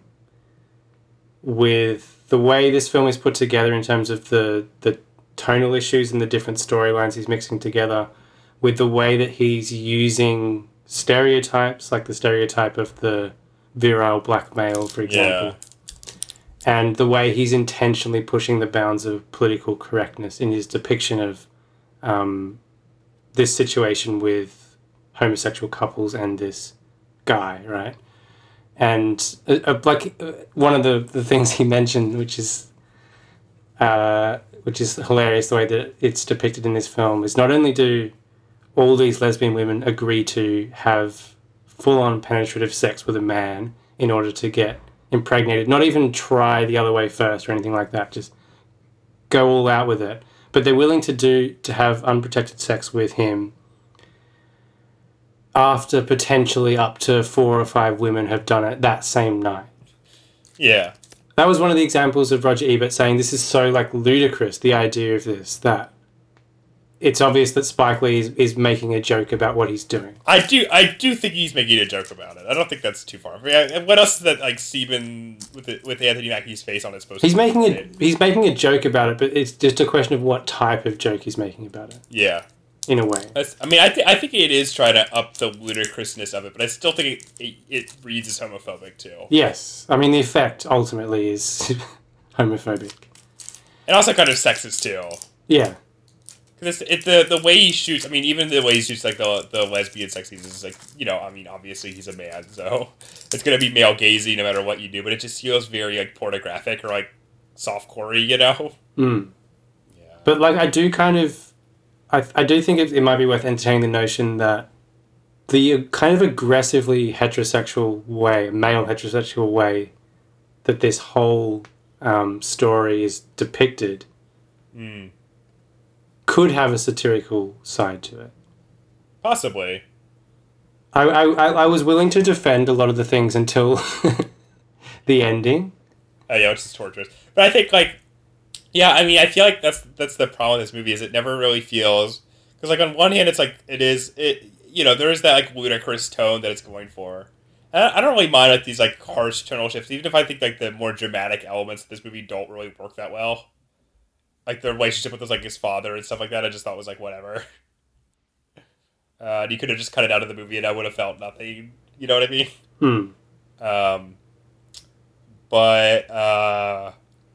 I think that, just the way it ends, so sentimentally, I don't know, there's something, kind of troubling about that to me.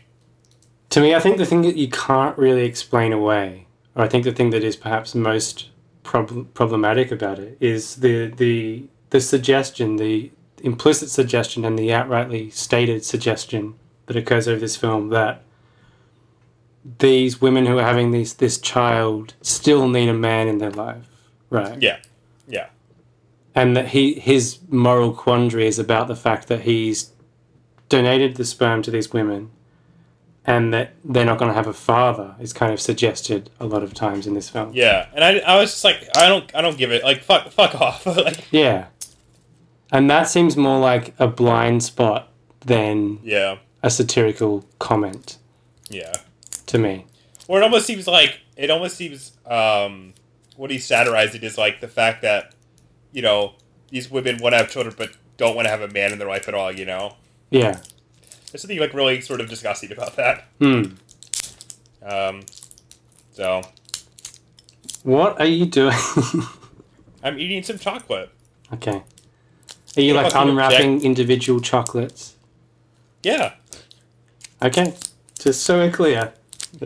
I can't believe you're objecting to be sustaining myself. Hmm. We're talking about she hate me. I can't believe I have to go to work at 11 p.m. Are you gonna try to go to sleep before that? Yeah, How many days per week are you? full time, Or- mate. Oh my god.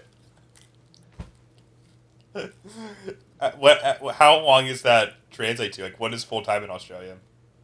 8 hours, 5 days a week, Okay. at least. I think the time can vary. Like sometimes it can finish up a bit early because it is based on a production schedule. It's like quotas. Sometimes yeah. it can go over, but I think it's approximately full time hours. Well, I don't know how long you'll last there, but good luck. Me either.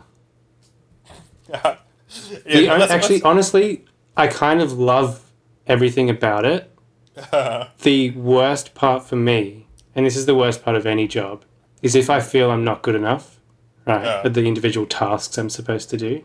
You're kind of expected to feel that way on the first day.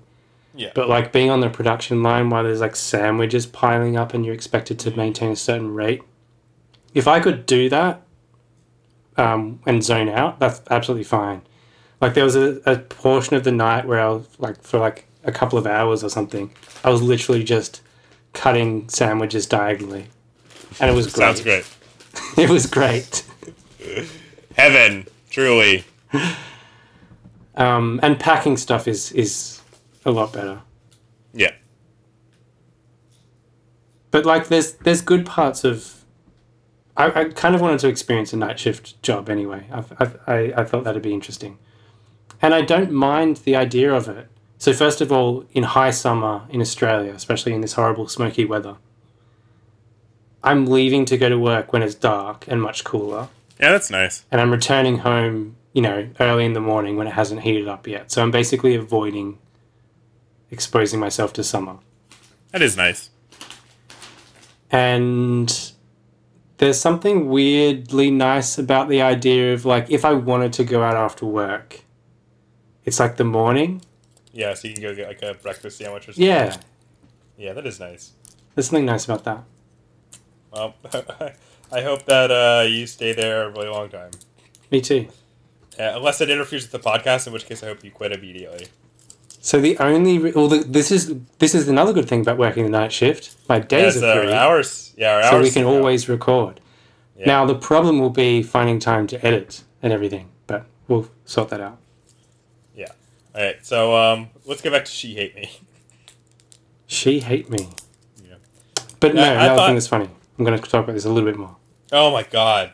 The only reason I was hired, because this is probably Uh-huh. why they ignored my resume last time, was that they seemed desperate for people who were able to be like a leader, which I don't want to be like in a leadership position in this context at all. But anyway, that seems to be the only reason I got hired, because they're like, oh yeah, there's lots of room for growth here. Well, cut to 5 months from now when you're a manager. Oh god. The other thing he wanted me to do is work the machine, which I'm happy with. He's like, I need someone good on the machine. So I was like, yeah, I'll work the machine. What machine? It's the Subway sandwich encasing in plastic machine. Ah, gotcha. What do you have to do with that? Just wait for things to get lined up and then push a button. Yep. Yeah. Sounds. But it's great. also a bit fiddly because it doesn't work on its own unless you kind of guide it through. Yeah, there's nuance. You got to be a genius. Yeah. All right. So She Hate Me. She hate me. Um, You loved it. what did you think about this film's messages about the financial sector? Well, the corporate stuff I found more enjoyable than the sex fast stuff. I think I felt the same way about both of them actually, which is like I enjoyed them and then they went on too long and then I stopped enjoying them. Yeah. Which I think is the main problem with this movie is it seems like you could cut like 45 minutes out of it and it'd be way better.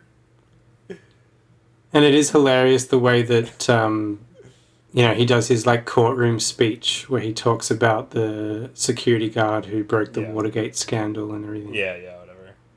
A usual sort of Spike Lee PSA monologue integration. It's kind of strange, with though, we got two reenactments of it. Yeah. I feel like we probably didn't need to have both. I enjoyed, he has, like, a fantasy sequence. Yeah. With Nixon and stuff. I enjoyed that scene, actually. I thought it was... I kind of like the idea, but it felt very, like, sketch comedy to me. Yeah, but I like the way that a lot of this film was shot. And I do like the fact that Spike Lee is quite consistent in his push to be experimental in the way he films things. Yeah, that's true. I really like this shot sequence where Anthony Mackie's just like going through Times Square and like repeats the same shot over and over again. Me too, yeah. That was really good. I thought that was really well done. You're like kind of like, I wish this was part of a better film. Yeah. And then it's completely ruined because it's obviously like a montage of him looking for a job, and then the job that he finds is, being a, I don't know, de-lesbianizer, basically. God, I really hated the ending, like, a lot. Me too. It just felt so, like, it felt like he wanted it to be sort of utopian, right? But it just was like, why on earth would these women accept him into their life? It's like you can kind of rationalize the lingering feelings that his ex-girlfriend might have towards him and her ability to still be sexually attracted to him. But the idea that her lesbian partner, who was always resistant to the idea, suddenly decides to like kiss Anthony Mackie and agree to be part of a polyamorous relationship and bring up these kids. I mean, the scene where she's like, I tried 3 times to I mean, that's just not how fucking semen works. I mean, come on. I was just like, it was so dumb. I was like getting really angry actually at that point where she like decides to have sex with him the old-fashioned way to get... It's just like so dumb. What did you think of the John Turturro scenes in this movie? I really enjoyed that random plot element. And John Turturro, it was so odd. He does like a whole monologue from The Godfather. Yeah. It really just felt like, Spike Lee is friends with John Turturro, and it was like, just want to come in and do like nothing for an afternoon. Like, I feel like this could have been an any Spike Lee movie, and he just like chose to include it in this one. You know what I mean? Yeah. I wonder. I would be interested to know like how the screenplay came together. Because there are definitely parts of it that just feels like he's reading like a magazine article to you. And also, I really didn't understand. I mean, they have that whole scene where it's like, he hate me, she hate me, and I was just like, oh, that was so confusing. Like, it's based on a real thing, but it's not very well explained in the film. I was so confused why it became the movie title too. You know? Yeah, I definitely. This is like a 2.5 to 3 star for me. Yeah. It's right down the middle. I don't know. All right, let's move on to bonus features then. Bonus features, bonus features, bonus features, bonus features. All right, so I watched between this episode and the last one that we did bonus features on, which was Jesus Christ. What was the last one we did bonus features on? My earliest film that I haven't talked about goes back to the 14th of December. Okay. So I think, I got Uncut Gems, which we're going to do an episode on, so I'm not going to talk about that. Despite the fact that I rated it on Letterboxd, but who cares? I rewatched Star Wars The Last Jedi on the 20th of January, still great. I watched the Trinh T. Minh Ha film, A Tale of Love, which I enjoyed, but was kind of frustrated in that typical experimental film way. I saw the recently anointed disaster film of the moment, Cats, which I did not disenjoy. That's not a word. I did not unenjoy. There are some moments of really bizarre, surrealist pleasure to be had in this, even if a lot of it is pretty boring. There's one scene that I have not been able to stop thinking about, where the cats in this movie have human hands, okay, and human feet, and human faces. Yeah.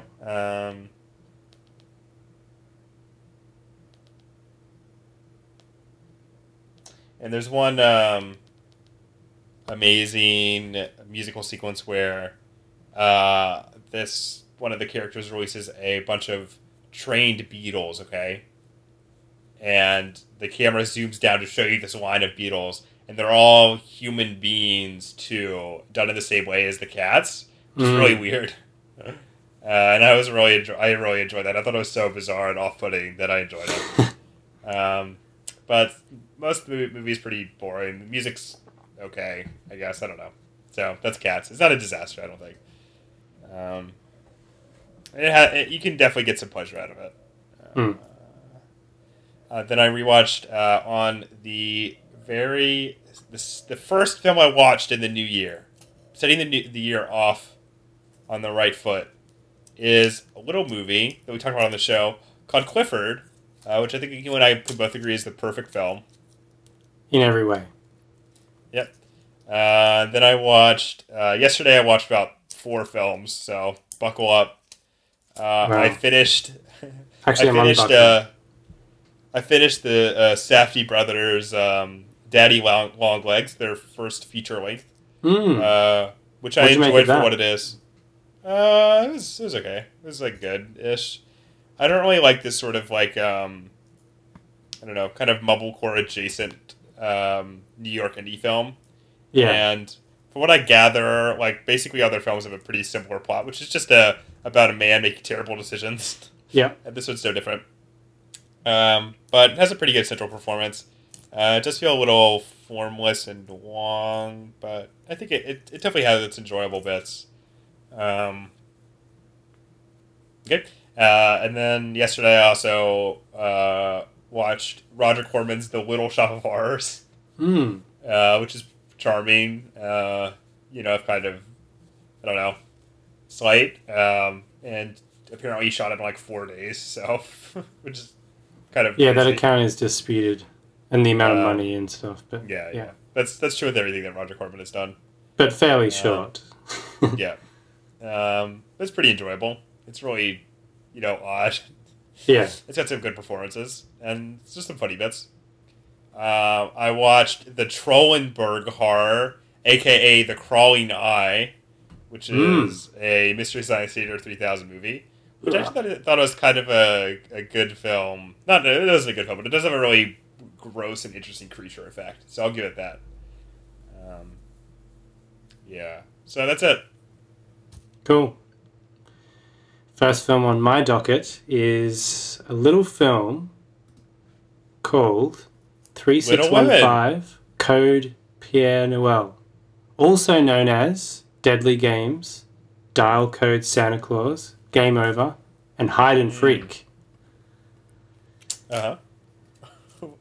Which is a bizarre pre-Home Alone style film.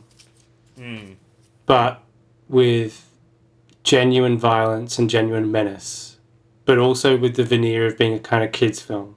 It's really weird, but it's kind of great. It's French, right? It's French, yeah. There was an issue where the filmmakers actually threatened legal action against Home Alone. That's funny. But it has like a great performance by the creepy Santa Claus guy. I'll have to watch that if it's available. It's worth watching if you can find it. Yeah, I think it was on this horror streaming service that I subscribe to.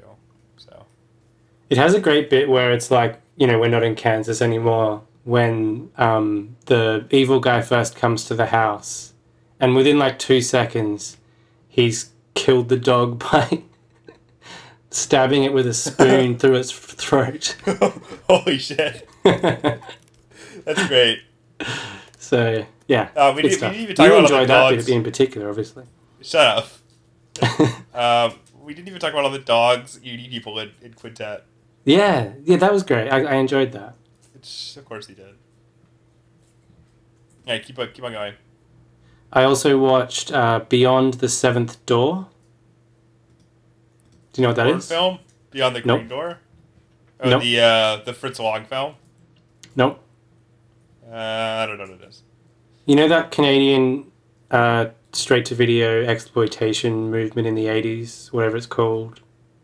No, It's but got there's a term for it, whatever. yeah, I can buy it. This is part of that, and it's directed by... Wait, let me just check their nationalities. I think the star and the director are like Polish or something. But it was made in Canada. But let me just make sure I get the nationality correct. Bum, bum, bum, bum. Just talk amongst yourself. No. Oh, Yugoslavia. So I think the star and the director are both expats of Yugoslavia. Well, everyone's an expat of Yugoslavia now. Yeah, that's true. The director is now an usher, so there's like some little featurette where he's just showing you around the cinema that he's cleaning up. Who's apparently also written like 400 books, and he seems like kind of a nutcase. And the star is like this kind of terrible actor, but who has like a weird charismatic presence. Maybe not charismatic, but he has a presence. I think people would compare this to The Room if they watched it. It's definitely more competent than that. It has the funniest sex scene I've seen in some time, which I won't spoil for you. It's definitely a recommendation in my eyes. So, and it's basically like an escape room movie. So it's, a guy who's been released from jail, and he convinces his girlfriend to help him rob the mansion of the rich guy she works for or something. And they end up being trapped by the rich guy, and he like communicates with them over speaker and says, you need to solve the puzzle of this room to get to the next section. So it's just like that the whole film. Okay. It's worth watching. Very, very silly. I watched The Bad News Bears. Speaking of The Bad News Bears. Now we talked about that earlier. Or maybe we didn't, depending on the edit. You possibly talked about that earlier. And that's kind of like a familiar story, maybe not so much at the time, of like a layabout. Everyone knows the fucking Bad News Bears is. I didn't really. It's not a big thing here.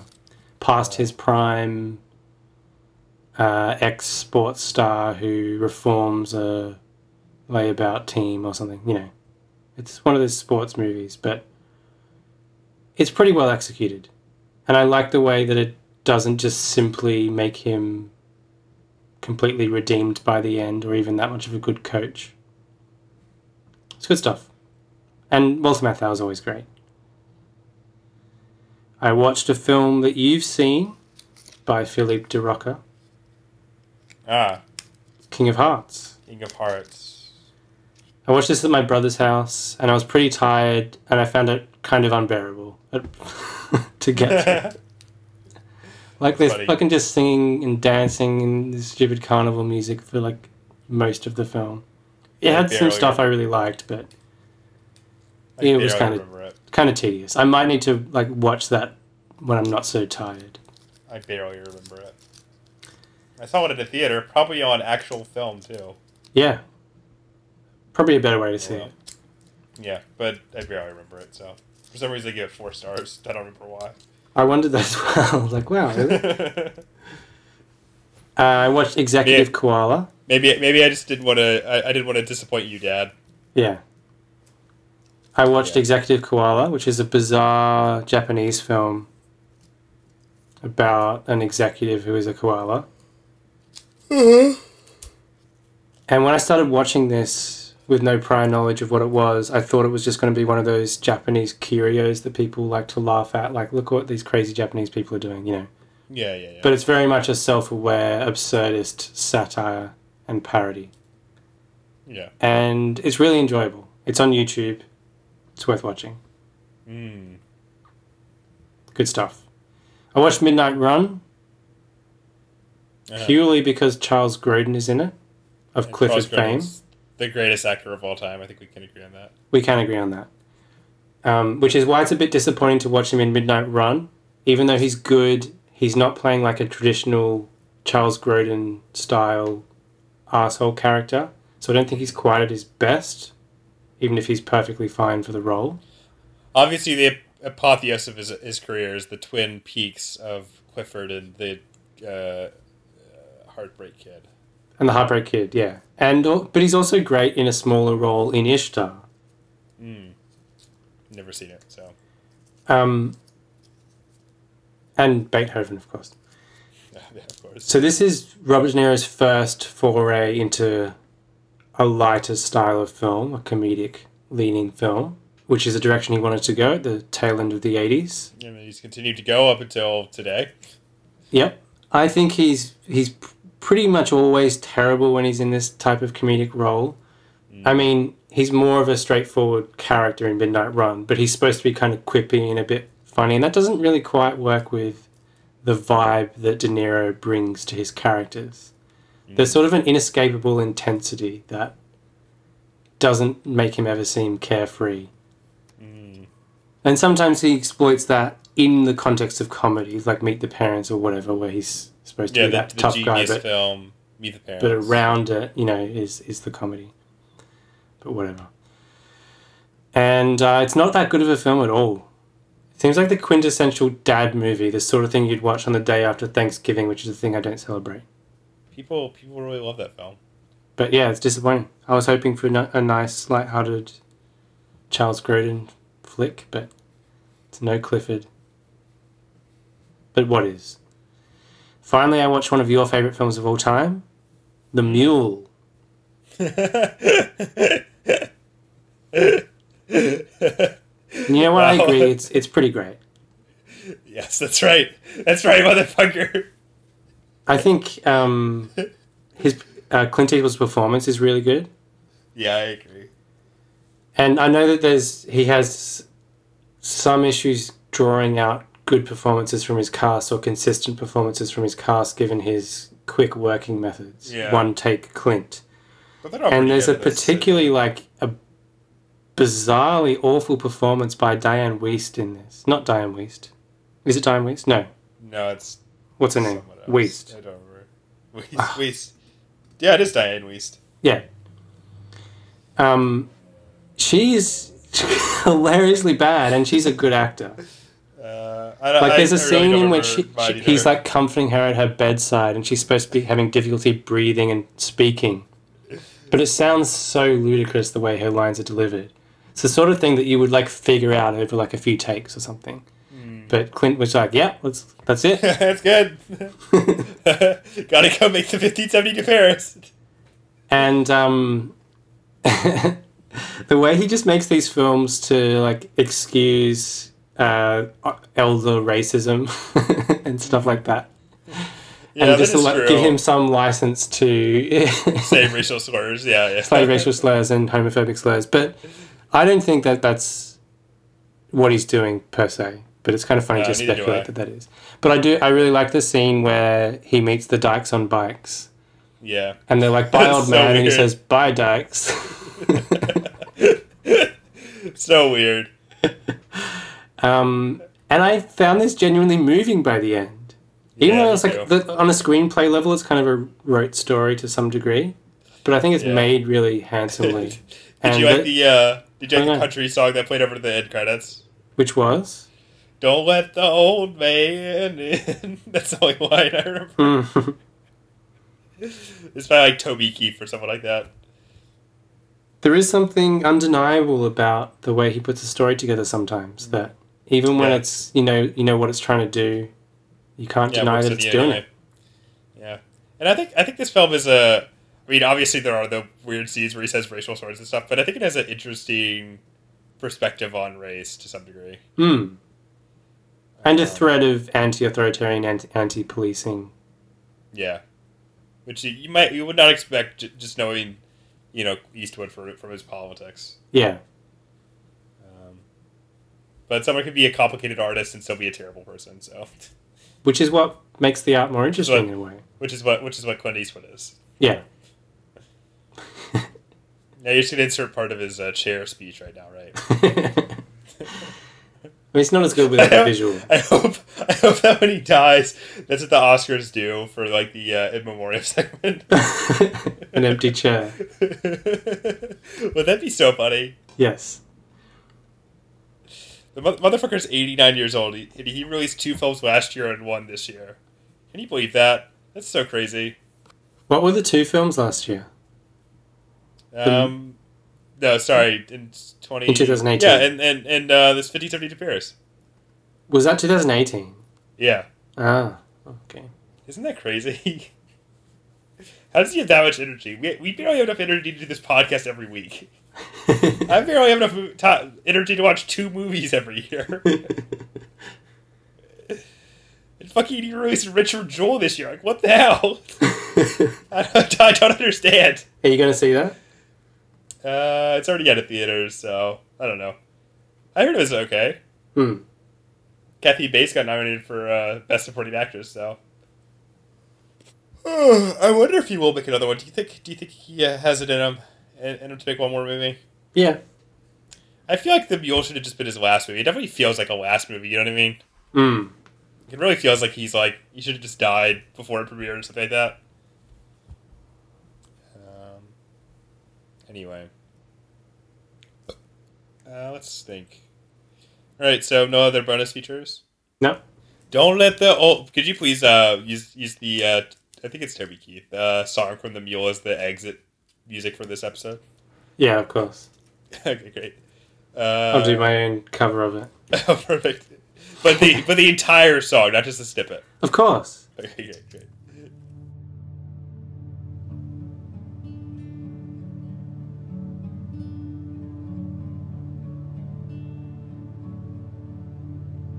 Don't let the old man in. I wanna leave this alone. Can't leave it up to him.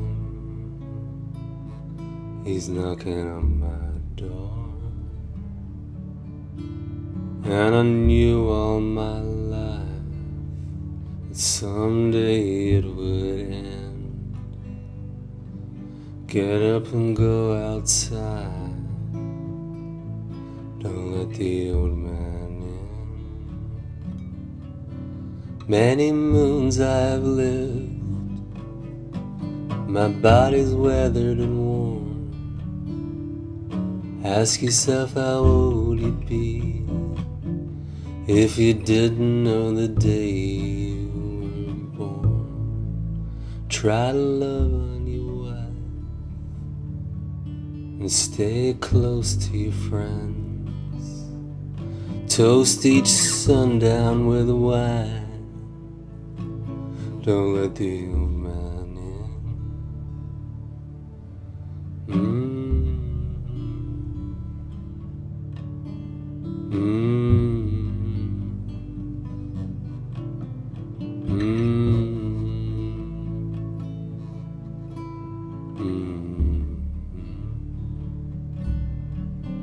Many moons I've lived. My body's weathered and worn. Ask yourself how old you'd be if you didn't know the day you were born. When he rides up on his horse, you feel that cold bitter wind. Look out your window and smile. Don't let the old man in. Look out your window and smile. Don't let the old man in.